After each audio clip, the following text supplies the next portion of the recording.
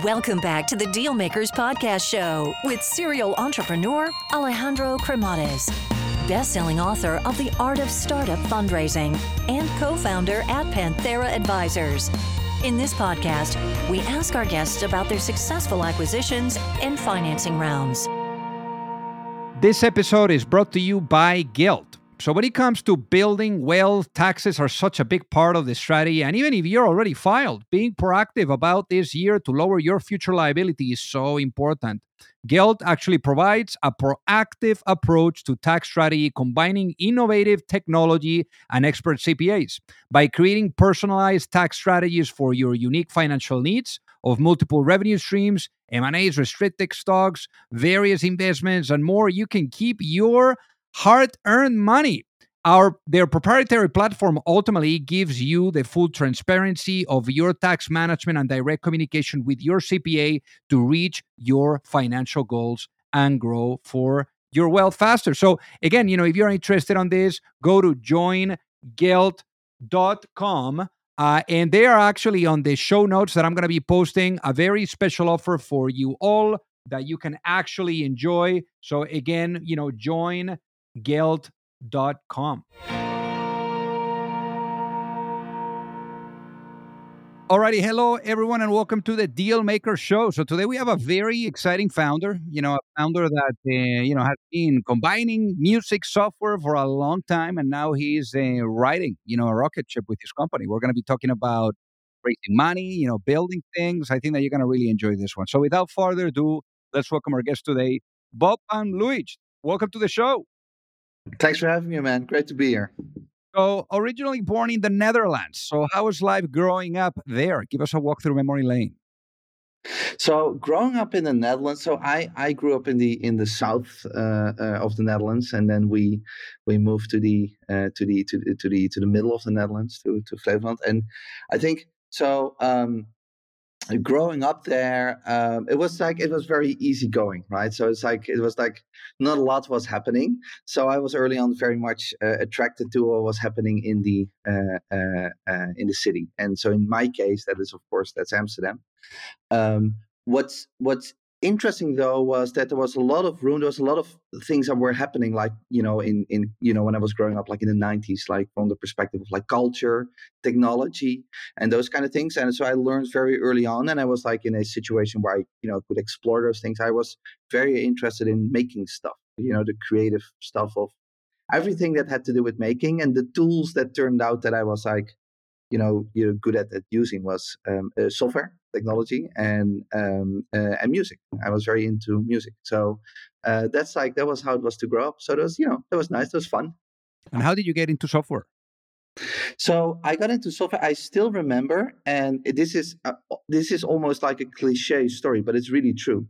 I remember my dad. This is just before the internet era, but I was really young. My dad brought home from his work an IBM computer. And the IBM computer had a piece of software called QBasic. And in the library, because back then we still went to the library, I never was able to find the title of the book, but it's like a little orange book, and it was in Dutch, but it was like, the title was something like, a programming in QBasic for kids or for children. And I remember that the first thing that you needed to write was something like an input form where you could say, okay, what's your name? And then in this case, and then you had like, what's your name? And then this cursor blinking, and then you say Bob, and then you hit enter, and then it said like, hi, Bob. And I think that was I was immediately knew, oh shit, this is cool. I can do a lot with these machines. And then just a couple of years later, we're talking 2-3 years later, we got the first Pentium machines, internet connection. We started to build websites. So I was still, I was not in high school yet when I was working on building websites and those kind of things. So that's how it started. And what about music? So music was, when I was in high school, very early on in high school, I just picked up an instrument. I was playing bass guitar, and it turned out that I was like, that I had some talent for playing bass guitar. But I think what was more important was that I was listening to a lot of music where there were like solos. Like I don't know, Red Hot Chili Peppers, guitar solos. And I had a teacher, and the teacher said, like, hey, if that's what you're interested in, I'm going to give you a record by Miles Davis. And it was a Miles Davis record with a guitar solo, like from his later work, but you didn't have like 30 seconds of guitar solo, but like 6 minutes of guitar solo. And I was like, that's amazing. So from that time on, I was just, I was interested mostly well, actually, I was interested in three things only when I was growing up. There was internet, software, music, and girls. So those three things were my main interest. And that's how they got started. Yeah. So then how do you land in the US? Because I'm sure that coming here to the US really shaped up a lot of things for you. Yes. So at some point, I've studied music, and at some point I started to figure out, like, hey, every cool thing that's happening gravitates to the East Coast or the West Coast in the US. That was just I noticed that very early on. So we have this thing. I think it's a European fund, or I don't know, but it's called like a Fulbright grant. So I just signed up, and I said, like, this is what I want to do. I wanted to go to Boston, and I wanted to go to Berklee College of Music. I went to Berklee. I was like early 20s, and that changed a lot for me, because what I learned at Berklee, besides just studying there and meeting people, was it's hard for me to just explain it, but the only way for me to explain it was like, it was a big aha moment. It was like this moment of epiphany. That was like, oh, so this is how you can do stuff as well, right? So you can do it like really well. You not can do it like nice, like in a nice way, or like but like you can do stuff really well. And that is what I learned. And from then on, I've been gravitating towards, and that mostly the East Coast and the West Coast in the US, especially just from making stuff or doing business. Also important to bear in mind that by that time, when I was living in the US, I was making money writing software. So there was like, a remote work avant la lettre, right? So, but the thing is that I was not interested in business yet. So I was making all these things in software for people, and I was making my art and that kind of stuff. And I was not, the thing hadn't clicked in my mind, like, oh, actually with the software, people are making a lot of money of that. I was just not, that sounds very naive, but I was just young, so I could do all these things, but I hadn't seen it yet. So when I was back in Holland and I was a little bit older, I started to figure that out. And then, the whole ball of like software business started rolling. But that was not how it started. It was just the fun of making cool software and making music and those kind of things. So I guess for one thing that comes to mind is, I remember Steve Jobs said that he would always prioritize engineers, or perhaps employees, that were combining both skill sets, no, the engineering side and then also the music side of things, playing an instrument or whatever that was. What do you think makes so powerful, an individual when they're able to combine, both skill sets? Yeah, so I don't think that has to do with, so to answer your question, I don't think that has to do with, especially like, for example, like something more on the artistic side, like music or something. It can also be, I don't know, cooking or something, right? So it has to do with tapping into like the creative force, right? So you're making stuff. And sometimes when we go into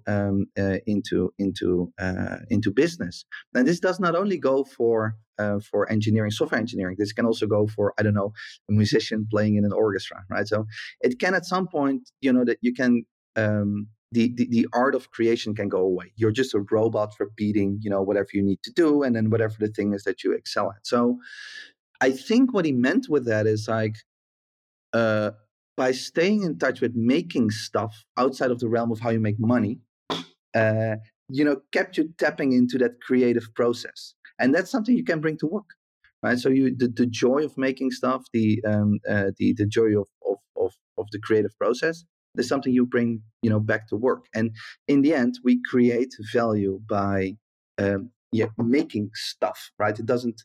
We need to make. We're not making it by being consultants. We don't make it by those kind of things, right? We make it by creating products and services that people love. So I think that's what he meant with it. Now, in your case, you finished music, and rather than staying here, you ended up going back, but the software, was still there, and you ended up taking it to a whole new level, to a level where you were, like you were saying, creating products, creating services, with that skill set that you had. And eventually that brought you, to bring your company to life, Luijt. So tell us about how the idea for the business came to life, and how did you go about taking action to bringing it to where it is today? Yeah, so I was working as a freelance software engineer, and that was the time that there was like this revival of machine learning, and this was around 2016, I think, maybe a little bit later, 17, but some 16, 17. And one of the things that was happening was something called a glove and fast text that was open sourced, and that's why these machine learning models working with words. So today, if you read the news about like ChatGPT and those kind of things, they talk about large language models. Now these things were kind of the opposite. They were the tiny language models, if you will. And the thing was this: um, if you were using those types of technologies and if you were prototyping with them, you could basically, it felt very magical. So there was this famous example that they still have, that you took the word for king, and then you move to space, because these things are organized in a matter of like how, in this case, words and data is placed into space. So you could say king minus men, and then plus women, and then say, okay, what word sits there in space? And then the model said queen. And I remember that I saw that, and I was like, "Oh my god, this is amazing! This is magical! This I could immediately see, like, okay, this, if this thing keeps growing, this is going to be big." And the idea that I had, and I was actually with my co-founder, we were debating the other week, like, what the timelines were, etc. Because as you know, sometimes you remember things a little bit differently. But the idea was that we said or there's like, if I take a paragraph of text and all these individual words, I can also use that machine learning model to store that information. And there's a new way of searching through, in this case, we call that vector space. And that grew into an open source project first. And when people started to use it or started to talk about it, and a little bit of, you saw the first signs of community starting to emerge. And then we thought, okay, this is the time for a company. And in the meantime, like the research on machine learning was just ongoing, right? And it also got better and better and better.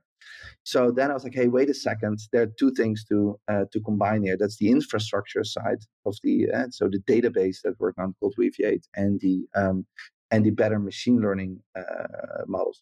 But one more thing to add there as well is that also my interest for business started to grow. Like, hey, wait a second, we can make stuff and we can create value, and we can capture a little bit of that value if we bring that to our happy customers, right?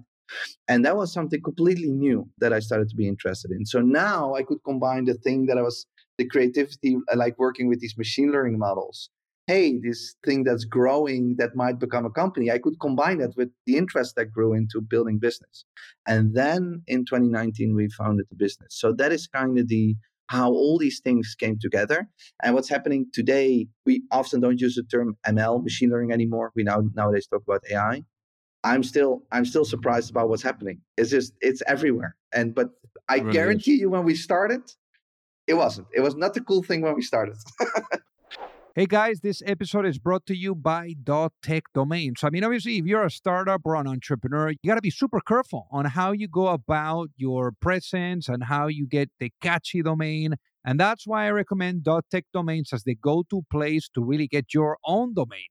A good example here is Aurora.tech, which is an innovative brand that has the .tech domain associated to it. Aurora.tech actually works at the intersection of rigorous engineering to address one of the most challenging issues of our generation, which is transforming the way that people and goods move. It is set to launch Horizon, which is Aurora's first autonomous service that's designed to bring safety, value, and efficiency to carriers and fleet owners. I've actually arranged an amazing deal for all of you, and that is you can get your 1 year domain for $10 or a 5 year domain for $50. Just go to go.tech/deal makers, and that's again go.tech/deal makers to get your own. So I guess for the people that are listening to us now, to really get it, what ended up being the business model of the company? How do you guys make money? So the technology, the core technology, is still open source. So that means that it comes with a license that says as much as, like, you can do whatever you want with this technology. However, if you have a problem or an issue with the technology, then that's your problem. It comes without warranty. So what we sell is basically two things. We sell the operation of the technology, so you can use Weaviate as a software as a service, or at something we call hybrid SaaS. That means that we deploy it inside your virtual private cloud, data privacy, those kind of things. And then we have just service license agreements around that. So that's how we make money. Now, in this case, I mean, you also have raised some money. How much capital have you guys raised, and also what has been the experience? So we have raised a little less than 70 million. So it's let's, for the sake of argument, say let's say 70. It's a little bit less, but almost 70 million. It's great. So I've been in a very luxurious situation that I only really went out to raise money once in my life. Like really, that we did like a road show with like a deck, etc. I raised the exact amount of $0 just after we were founded.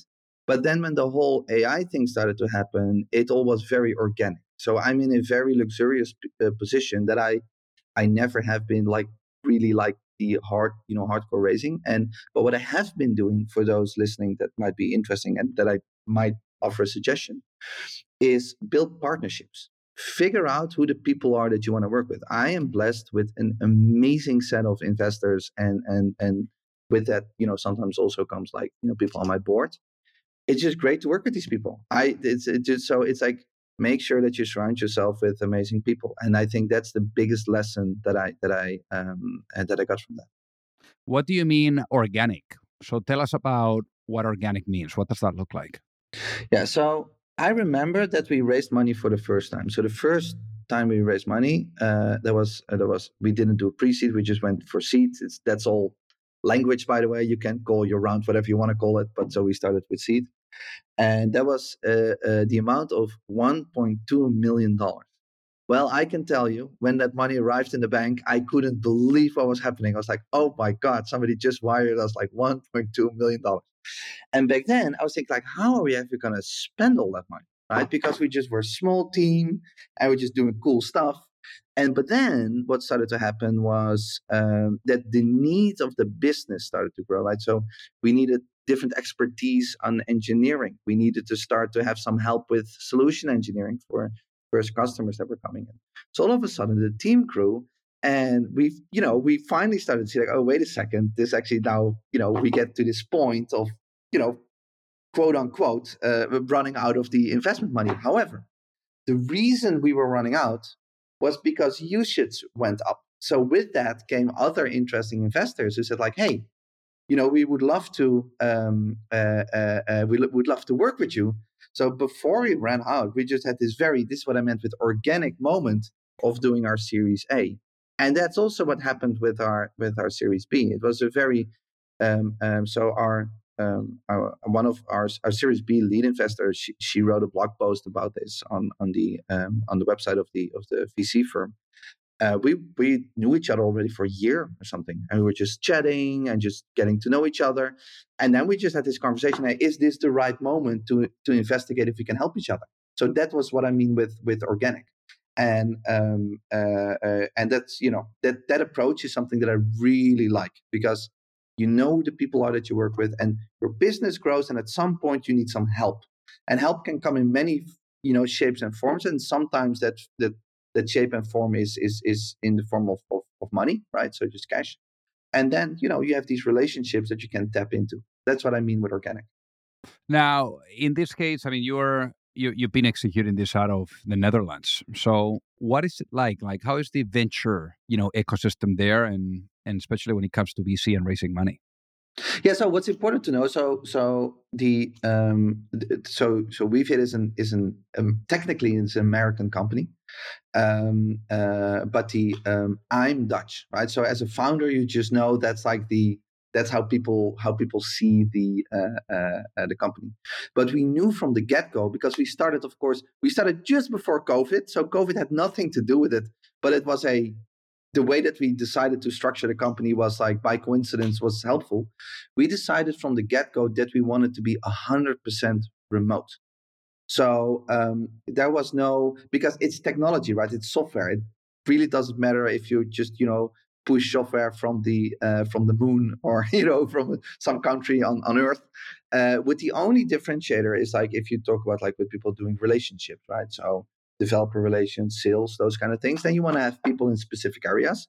But for the rest, we just want to work with great talent, right? So currently we have people in the US and in Europe, but wherever people just bring that talent from. So I've never seen this as like a Dutch or European endeavor, right? More like a if I have to give it some boundaries, I would say like Western, as in just because between the US and Europe, we all speak English, and it's like so it's easy to connect with everybody. But I didn't think in the form of like some kind of like borders or those kind of things. So it's more that I'm Dutch. That's just where I'm born. But for the rest, it doesn't really matter, I think. So one question that comes to mind is, is the vision. When you were engaging, those investors too, and also those employees, it was all about having them, take a real look at the future, compelling future that you guys are living into. So I guess if you were to go to sleep tonight and you wake up in a world where the vision of the company is fully realized, the Weaviate is fully realized, what does that world look like? So specifically for this company, that means that every organization, like 100% of the Fortune 500, 100% from all new startups, see the light of day. That AI, in the broad sense of the words, plays a crucial role in their business, right? So that the prediction mechanisms that are at the heart of these models, that they help build better and newer businesses, not just for a subset, not for a few, but for all of them. And how are you seeing trends unfolding? Because things right now are moving really fast in this segment. I mean, we're talking about a segment that is growing at a rate of like 48% year over year. I mean, it's absolutely crazy. Yeah. So I have an answer for that to that. Uh, so ChatGPT plays a role in that, right? So and that's this. So I always say there's a pre-ChatGPT era and a post-ChatGPT era. And what I mean with that is like in the pre-ChatGPT era, people were like, hey, this is really cool stuff, right? We can do cool things with this. Let's dabble around. Let's play around with it, regardless if it's small companies, large companies. Everybody was playing around, super exciting. What happened after the release of ChatGPT was that urgency was added to the mix. That organizations were like, oh boy, if this is starting to eat my business. Like they just released something, and the next day I can see how this can start to disrupt my business, right? So what is added to the mix now is urgency. So the big difference that we start to see now was like before ChatGPT, we were looking like, okay, everybody's excited, everybody's working on it, like literally everybody. But what's the killer thing that people will jump into it? And it turned out that it was the urgency of the disruption that kind of ChatGPT showed us. Because in all honesty, I mean, it's amazing work what the people are doing at OpenAI, but we already knew that this was possible. The models were already there. It was just this layer of that interface that somehow made it click in people's minds, like, oh, now we see. And bear in mind that so this is all text based. The next other modalities, mixing modalities, right? So audio, images, heat maps, depth, all these things, they're coming as well, and it's going very fast. Wow. Now, imagine if I was to put you into a time machine and I bring you back in time to maybe that moment that you were now arriving back to the Netherlands and you were like now wondering like what would you do and what kind of maybe business you would bring to life. Let's say you had the opportunity of having a chat with that younger Bob and being able to give that younger Bob one piece of advice before launching a business. What would that be and why, given what you know now? So I think I would say tell younger Bob something like, you can believe a little bit more in yourself. It's I'm still till today sometimes surprised that the people I meet on like almost a weekly basis is amazing. And it's like, why do people want to meet with me? I still need to like get used to the fact that that's happening. So I think I would go back. I mean, maybe not even to the Bob like when he was young, but maybe even the Bob yesterday, right? That I would tell myself, it's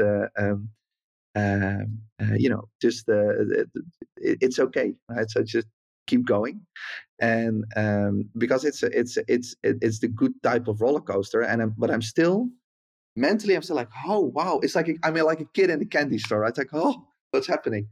And so that's what I would tell myself, I think. And what about trusting in yourself? I guess like throughout this journey, what have you learned from that? So I'm in a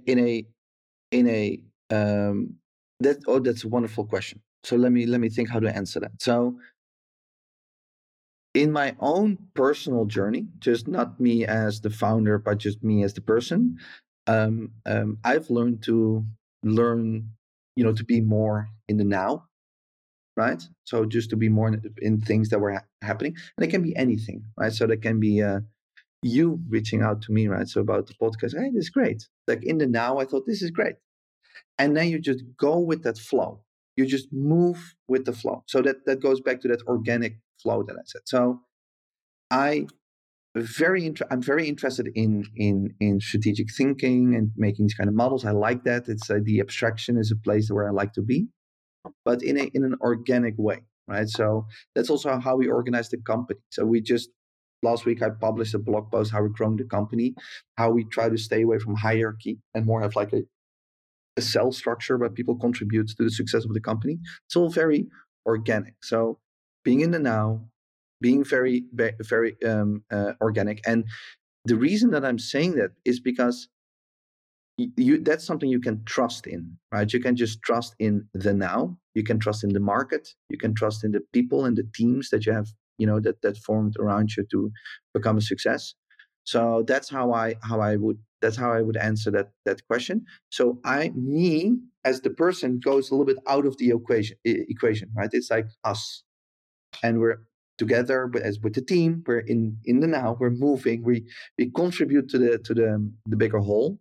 And so that I hope that's helpful. I love it. So for the people that are listening, Bob, that would love to reach out and say hi, what is the best way for them to do so? So they can find me on Twitter. They can find me on LinkedIn, and a first name at weaviate.io does wonders. Amazing. Well, hey, easy enough. Well, Bob, thank you so much for being on the show today. It has been an honor to have you with us. Thank you so much for having me. If you like the show, make sure that you hit that subscribe button. If you could leave a review as well, that would be fantastic. And if you got any value, either from this episode or from the show itself, share it with a friend. Perhaps they also appreciate it. So also remember that if you need any help, whether it is with your fundraising efforts or with selling your business, you can reach me at alejandro@pantheraadvisors.com. You've reached the end of another episode of the Dealmakers Podcast. For free resources and materials, head over to alejandrocremades.com. Thank you for listening, and see you at the next episode.